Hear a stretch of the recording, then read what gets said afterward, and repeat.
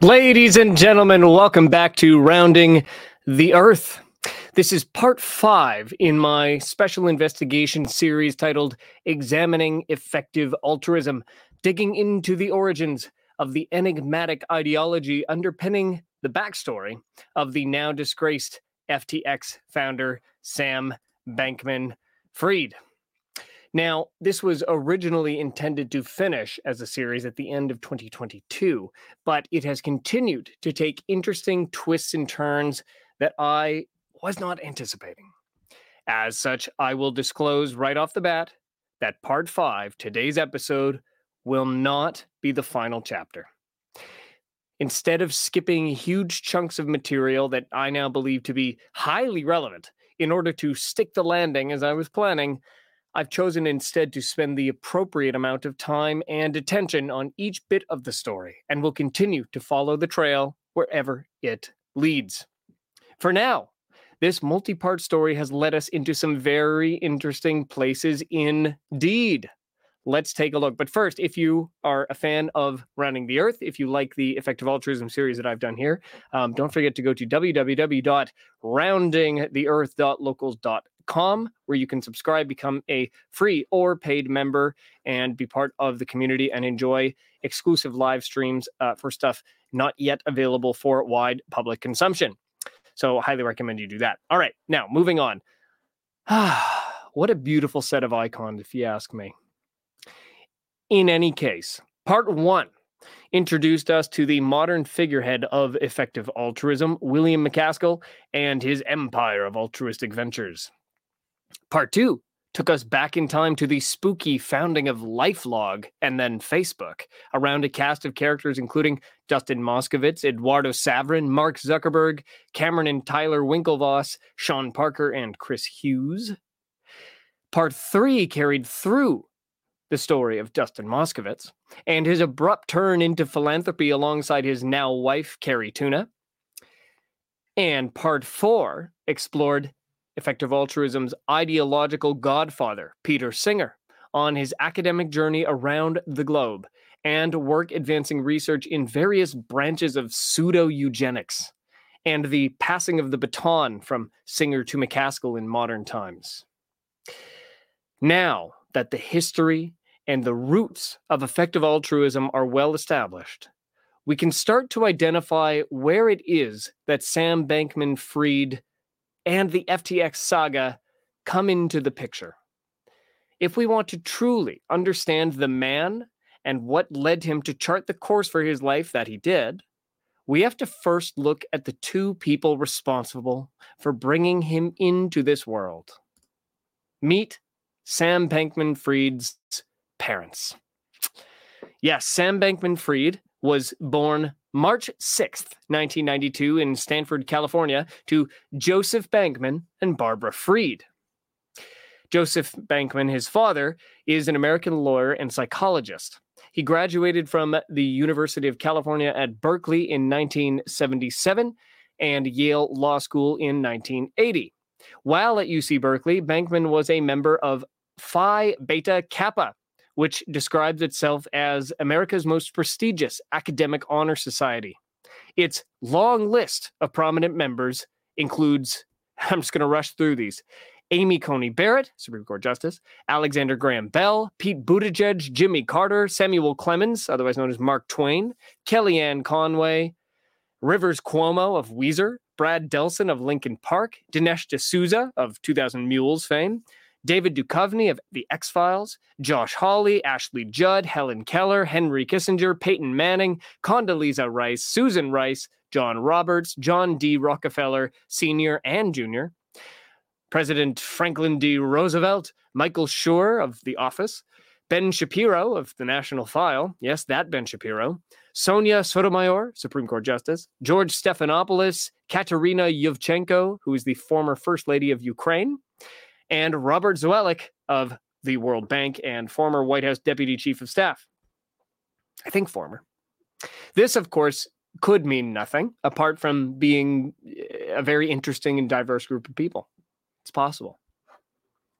Now, according to Bankman's CV, he was an associate at a legal services firm called Tuttle and Taylor from 1984 to 1988. The firm has undergone a series of name changes over the past century, starting as Harriman, Rickman, and Tuttle, and most recently operating as Tuttle Law Group. Its founding partners were politically active in the early 1900s, representing the face of American socialism. This included high-profile runs for office by self-described Marxist Job Harriman for mayor of Los Angeles and even vice president of the United States on the ticket with Eugene V. Debs, who, if I understand correctly, was in jail at the time that he was running. Harriman ran into a fatal campaign obstacle when one of his clients pled guilty to bombing the offices of the Los Angeles Times. We call that a facepalm moment.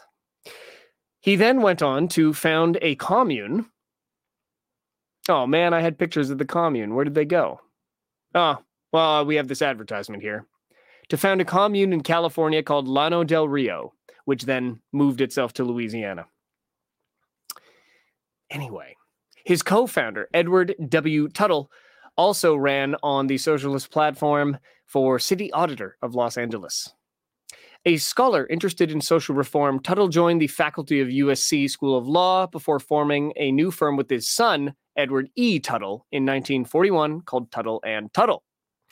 The junior Tuttle served as group supervisor on Caltech, that's California Technical Institute of Technology, so on and so forth, Caltech classified projects, including the Manhattan Project to develop the atom bomb during World War II. He also served on the board of the Los Angeles World Affairs Council, which, at least according to Wikipedia, would go on to host many high-profile speakers, including Presidents George H.W. Bush, Ronald Reagan, Bill Clinton, and George W. Bush, British Prime Minister Tony Blair, George Soros, former CIA Director David Petraeus, King Charles, then not King Charles, the Dalai Lama, Vice President Dick Cheney, John McCain, Jeffrey Sachs, Larry Summers, Elon Musk, and former Secretaries of Defense Donald Rumsfeld and Robert Gates. The firm took on another partner in 1951, Robert Taylor. There he is. Leading to yet another name change in 1954 to Tuttle and Taylor. Taylor had attended Wheaton College, the Massachusetts Institute of Technology, Harvard University, and Stanford University while in the U.S. Naval Reserve. The firm closed down in 2001 before being relaunched as Tuttle Law Group. Okay, so that is a bit of Bankman's backstory, at least in terms of that was the firm that he worked for. That was in the 80s. That was the legacy that he partook in. Now, Bankman simultaneously, after this, took a position as assistant professor at the University of South California Law Center, leaving for Stanford Law School in 1988 to become a professor in law and business. He remains at the school to this day. He is considered a leading scholar in the field of tax law, having written and presented on the topic of tax shelters and regulatory compliance for years. As described on his Stanford Law School bio, his writings on tax policy cover topics such as progressivity, consumption tax, and the role of tax in the structure of Silicon Valley startups. Another area of interest and practice for Bankman is psychology. 10 years ago, Bankman acquired his clinical psychologist license and began advocating cognitive behavioral therapy, or CBT, while co-hosting the Wellness Cast podcast for law students, describes Srinija Grandi on MEAW. Okay, now that's great. That is Joseph Bankman. That is the man's father. Now let's move on to Barbara Freed. This is his mother, who is also a law professor at Stanford. Her staff bio describes her as having written extensively on questions of distributive justice in the areas of tax policy, property theory, and political theory. She received numerous degrees from Harvard University between 1977 and 1983. According to Influence Watch, one of my new favorite websites, Freed started her career as a clerk to Judge J. Edward Lombard of the U.S. Court of Appeals for the Second Circuit. She then worked for the firm Paul, Weiss, Rifkind, Wharton, and Garrison in New York City from 1984 to 1987. The firm, together with its predecessor firms, has been a presence in New York City for nearly 150 years and a part of the international legal community for more than 50 years. Interestingly, Tencent Holdings hired the firm in 2020 to lobby on their behalf. For those who don't know, Tencent is the owner of WeChat, a key mobile application in the Chinese social credit system.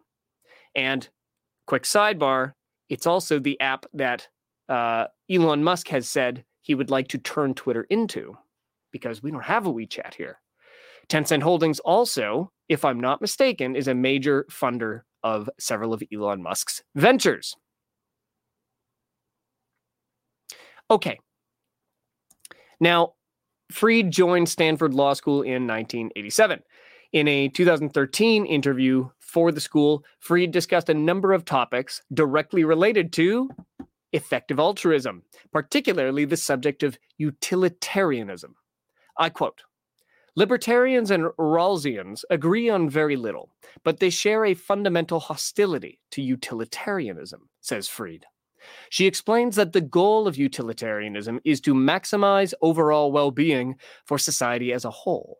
The strict version of utilitarianism pursues that goal by throwing everyone's well-being into the same hopper, aggregating all gains and losses to well-being from different policy options, and then choosing the one that offers the greatest good. Freed questions the notion that rights theory makes any more sense than the above described approach. I continue the quote. "However rich a country is, and however much of its GDP it devotes to healthcare, at some point it will have to choose between allocating more money to, say, cancer research or early childhood prevention," she says. "And before we have gotten to that particular set of hard choices, we will have made scores of others in deciding how much of our budget to allocate to healthcare to begin with, rather than, say, education, the military, social security, etc. But," Freed explains, "the necessity for trade-offs is hardly limited to material resources. Every time you get in a car, re-roof your house, or walk onto a crowded city bus, your conduct poses some risk of physical or psychological harm to others. The job of any rules of the road, be they government regulation or moral norms, is to figure out how to balance your legitimate interests in pursuing your life projects against others' interests in not being harmed." Oh, sorry. Allow me to rephrase. "Balance your legitimate interests in pursuing your life projects against others' interests in not being harmed in that process. And however we strike that balance, if different people will be affected differently, we will necessarily be trading off one group's well-being for another's. Utilitarians, says Freed, have faced that necessity head on. However unappealing one might find their answer, at least it is an answer. Rights theory, in contrast, has yet to provide one." Utilitarians like Peter Singer, perhaps? Indeed. In 2015, Freed wrote a review of Singer's book titled "The Most Good You Can Do: How Effective Altruism is Changing Ideas About Living Ethically." Right in the opening paragraph of her review, Freed cites Singer's 1972 essay titled "Famine, Affluence, and Morality," the very same essay that led William McCaskill to kick off his own foray into effective altruism. She then demonstrates that she is well aware of the intricacies of the EA movement, describing it as a worldwide network of people who have made a commitment to fight global poverty and disease. Though he's not mentioned by name, Freed alludes to an effective altruism practitioner who donated one of his kidneys to a stranger, which almost certainly refers to Matt Wage, a student of Singer's at Princeton and an employee at Jane Street Capital. She concludes the review by saying, "The core message of EA is as powerful now as it was when Singer first pressed it 40 years ago. The central challenge for EA, as it works to go mainstream, is to translate that message into a call to action with broad appeal." Quick sidebar with John Such, who says it's all camouflage for predators. Systemic camouflage and ideological camouflage. Not a bad observation, John. Now, Freed also served for a time on the board of directors for Stanford University's McCoy Family Center for Ethics in Society. The McCoy Center is heavily funded by the William and Flora Hewlett Foundation. It has also played host to Peter Singer for at least one major talk on effective altruism, around the same time of Freed's review of his book. Singer and Freed both occupy the academic realm of ethics, so it would make sense to find their work featured on the same stages or published within the same issues of journals. For example, volume 110, number 3 of Ethics. I'm just going to pull myself out of here real quick so you can see that. Now, one of the biggest points of political intrigue to come out of the FTX debacle was the revelation that Barbara Freed was behind, quote, a secretive Silicon Valley group that has funneled over $20 million to Democrats. This group is a super PAC, or political action committee, but a super version, called Mind the Gap. According to Open Secrets, Mind the Gap began operations no later than the 2018 election cycle, which saw Democrats reclaim the House of Representatives from Republicans. As of January 2020, Mind the Gap had been formed less than 2 years ago, in quotes, yet had already been quietly routing millions of dollars to Democratic candidates and groups across the country in the 2018 and 2020 election cycles, emerging as a new power center in the Silicon Valley political scene. In a sense, Mind the Gap can be seen as fitting in perfectly with Time magazine's description of the shadow campaign that saved the 2020 election. For those of you not familiar, on screen right now is a graphic that I took from that Time magazine article. And this is a good time to remind you that the show notes are available in what should be the first link in the video description, no matter which platform you're watching on. That'll take you to roundingtheearth.locals.com and the specific post for today's episode, where one of the first links there will be the show notes. In any case, I quote, this is from the Time magazine article. A well-funded cabal of powerful people ranging across industries and ideologies, working together behind the scenes to influence perceptions, change rules and laws, steer media coverage, and control the flow of information. They were not rigging the election. They were fortifying it. End quote. As John Suits points out in the chat, cabal. They called themselves a cabal, according to the article. That word was used deliberately. I highly recommend reading it if you haven't, everyone. I think John does as well. Now, there are many people and organizations specifically named in the self-expose authored by Molly Ball, Leslie Dickstein, Mariah Espada, and Simone Shaw. I compiled a list of those people and organizations named in the Time article on the Campfire Wiki page for the 2020 election. I can't help but wonder, as I continued, or I should say, at the time that I was writing this script, I wondered, as I continue to write this, how close will Mind the Gap and the Bankman-Frieds and effective altruism as a whole wind up being associated with this self-described cabal? Now, I didn't have to wait long to find out.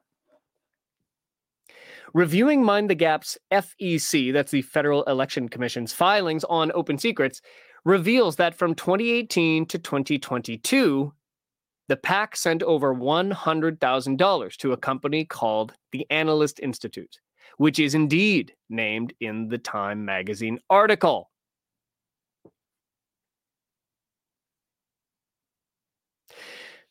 The Analyst Institute's client list from 2021 and to 2022 is full of liberal political action committees and non-governmental organizations, including Act Blue, Color of Change, Future Now Fund, League of Conservation Voters, Move On, NARAL Pro-Choice America, National Democratic Training Committee, Next Gen Climate Action, Obama for America, Planned Parenthood Votes, Progressive Change Campaign Committee, Progressive Turnout Project, Swing Left, and Women Vote. Most overtly, though, its clients include the Democratic National Committee itself. Others of interest include the Democratic Congressional Campaign Committee, the Democratic Parties of New Mexico and Tennessee, and the Sierra Club. Funnily enough, the Sierra Club also shows up in the Time article.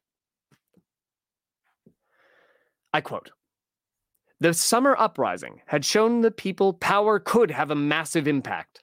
Activists began preparing to reprise the demonstrations if Trump tried to steal the election.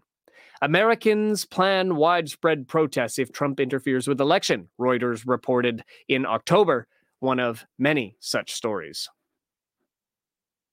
More than 150 liberal groups, from the Women's March to the Sierra Club to Colors of Change to Democrats.com to the Democratic Socialists of America, joined the Protect the Results coalition.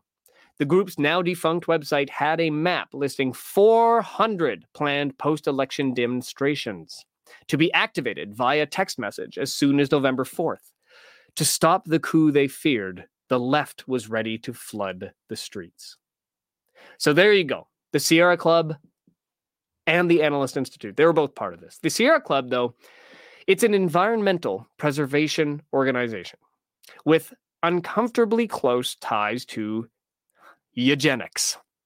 An article released by Politico's Environment and Energy Publishing shortly after the death of George Floyd in 2020 described the club's founder, John Muir, as repeatedly denigrating Native Americans who lived on the lands he cherished, referring to them as dirty. And he notoriously used the derogatory term Sambos, referring to African Americans. It gets worse. The Sierra Club had other prominent members who espoused racist views.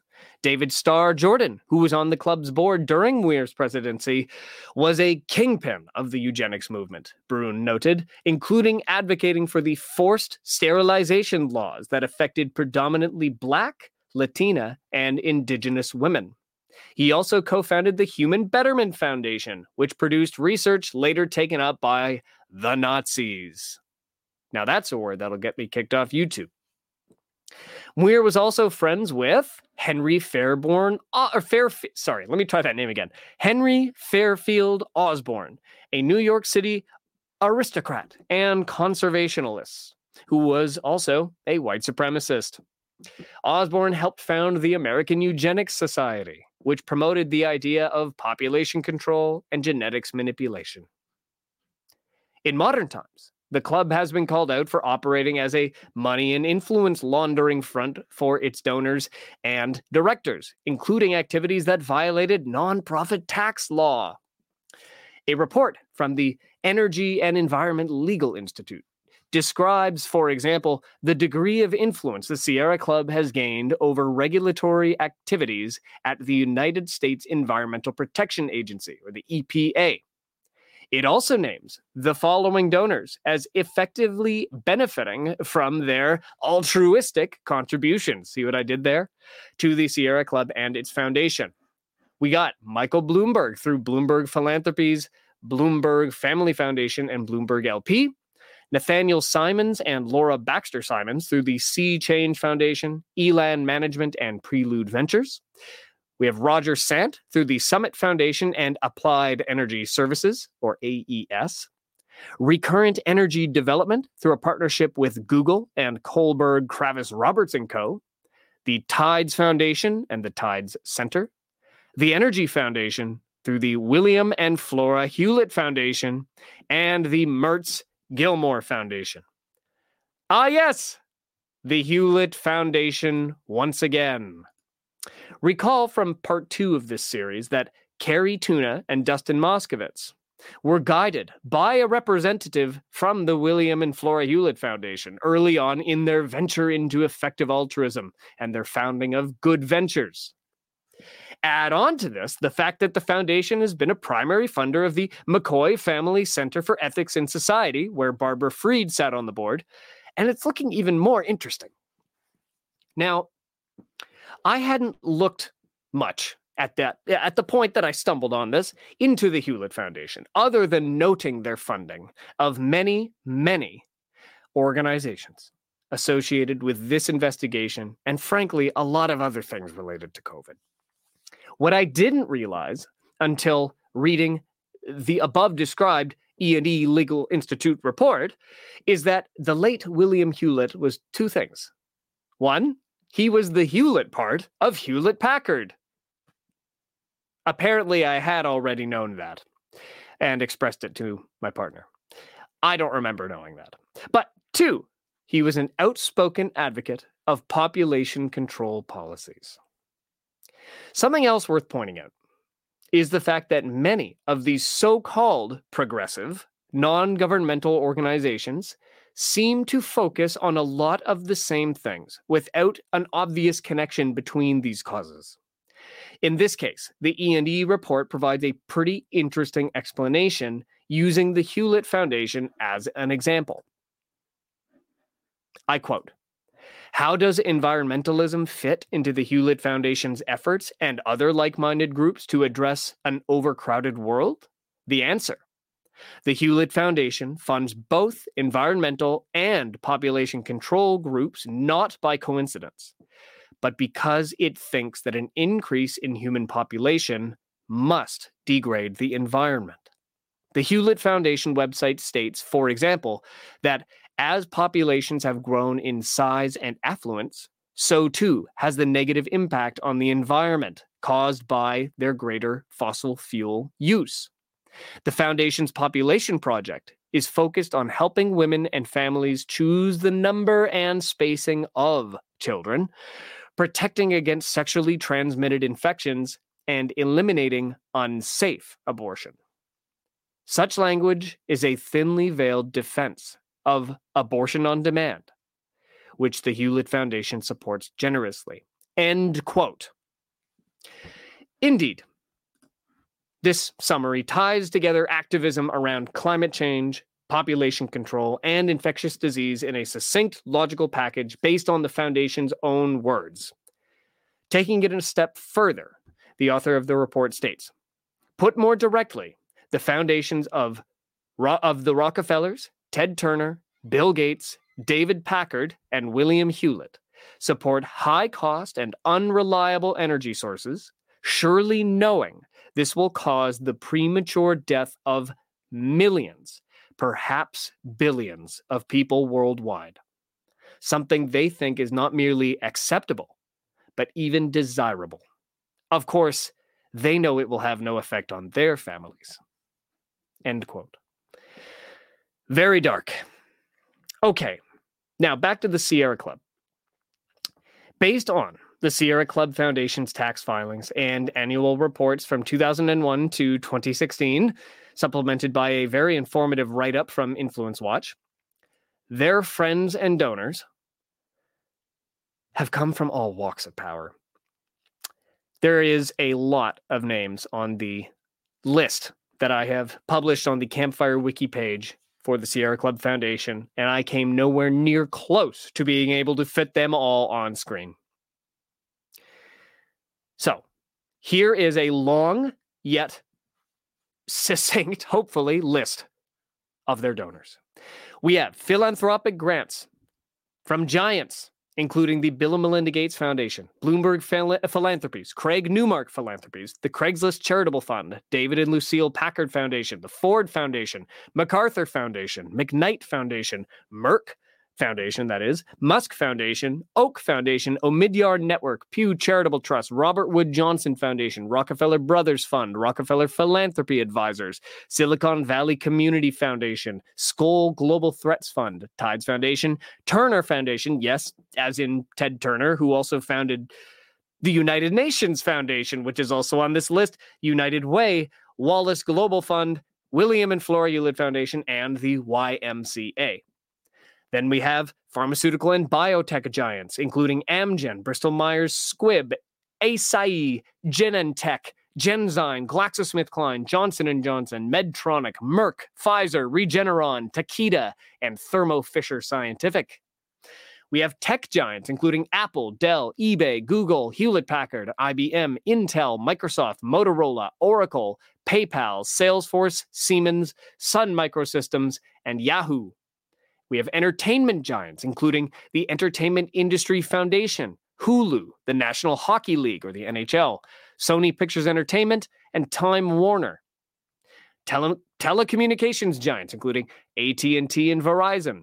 We have banking, investment, and financial services giants, including American Express, Bank of America, Bank of New York Mellon, Barclays, BlackRock, Charles Schwab Corporation, Citibank, David Rockefeller Fund, Deutsche Bank, Fannie Mae, Fidelity, Freddie Mac, Goldman Sachs, HSBC, JP Morgan Chase, KPMG, Lehman Brothers. Yes, that Lehman Brothers. Merrill Lynch, Moody's, Prudential, Rockefeller Capital Management, Sallie Mae, State Street, UBS, US Bank, Vanguard, Visa, and Wells Fargo. We have big oil, including American Petroleum Services, BP, Chevron, ExxonMobil, Halliburton, and Shell.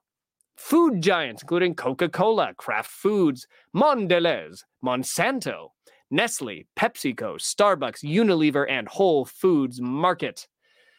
Science and healthcare giants, including the American Heart Association, who, by the way, is a member of the World Economic Forum, believe it or not. The Elsevier Foundation, John Wiley & Sons, both of which are scientific journal publishers. We have Kaiser Permanente, Sage Publications, and Tenet Health. Media giants, including the Chicago Tribune, MSNBC, the New York Times, and Thomson Reuters. Military contractors, including Aerojet, Boeing, Northrop Grumman, and Qualcomm.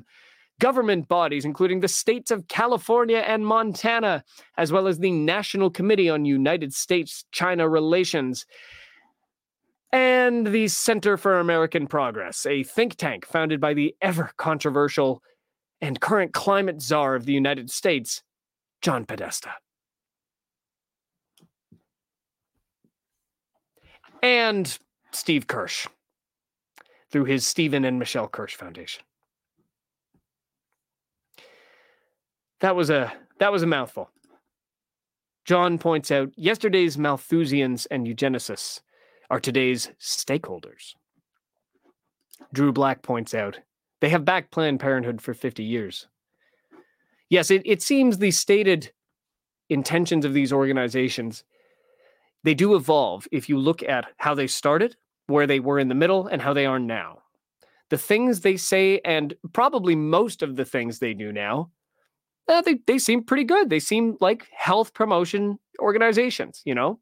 Even Edwin Black, I believe it was, who wrote, what was it? War on the Weak, discussing America's eugenics history. Even he, in the version of the book that I have, opens it up by saying, none of this applies to the current Planned Parenthood. The work that Planned Parenthood is doing now, I support. The work they did before, as described in this book, was eugenics. Now, that's his perspective. All I'm saying is what I have written here. Okay, now, much more could be said about Mr. Bankman and Mrs. Freed, but we got to get to SBF. Also, we're half an hour in. I know, this journey has been long and winding, and has certainly taken me down paths I didn't expect. In the end, though, each nook and cranny so far has only brought out more intrigue and has seemingly helped frame a lot of the big picture that has thus far seemed to be only loosely connected ideological concepts and webs of donors, both specific to the FTX scandal and also just kind of more generally what's going on. It's weird how things keep seeming to actually be meaningfully related. Now we have a framing of who Sam Bankman-Fried's parents were and still are, and some of the legacies that they occupy. Now, we're going to move at this point in for the touchdown and zero in on the man himself, Sam Bankman-Fried. But for today, we're all done. If you have enjoyed the show and have been watching live, please drop us a Rumble rant if you're watching on Rumble, or a tip on Rockfin or on Odyssey. And more importantly, before you leave, don't forget to go over to roundingtheearth.locals.com, where you can sign up as a free member, or for as little as $5 a month, you can become a paid supporter as well. There we are hosting weekly insider discussions for paid members about topics that we're not yet ready to go public with, but bear discussing nonetheless. I am considering doing my first solo roundtable with you guys tomorrow, because I do have some very interesting information that isn't ready to talk about more publicly, and Matthew is out of town. So that's why I say it might be solo. So we'll see what happens. But to get involved with that, go to Locals, sign up there. It'll be free to watch live and available as a replay for paid supporters after the fact. Now, remember, this all came about because Matthew wrote his article titled A Grand Unified Theory of the FTX Disaster. So if you have not read that, you can go to roundingtheearth.substack.com, where you can find that piece. Now, jumping way back to the end of my little slideshow here, there's my face. I have been Liam Sturgis. You can find me at www.liamsturgis.com or on Twitter at the Liam Sturgis. And I will see you possibly tomorrow, but definitely Friday, for our regularly scheduled weekly news roundup right here on Rounding the Earth. Thank you so much, everybody. Thank you, Drew Black. Thank you to everybody who's commented and watched live. We will see you on Friday.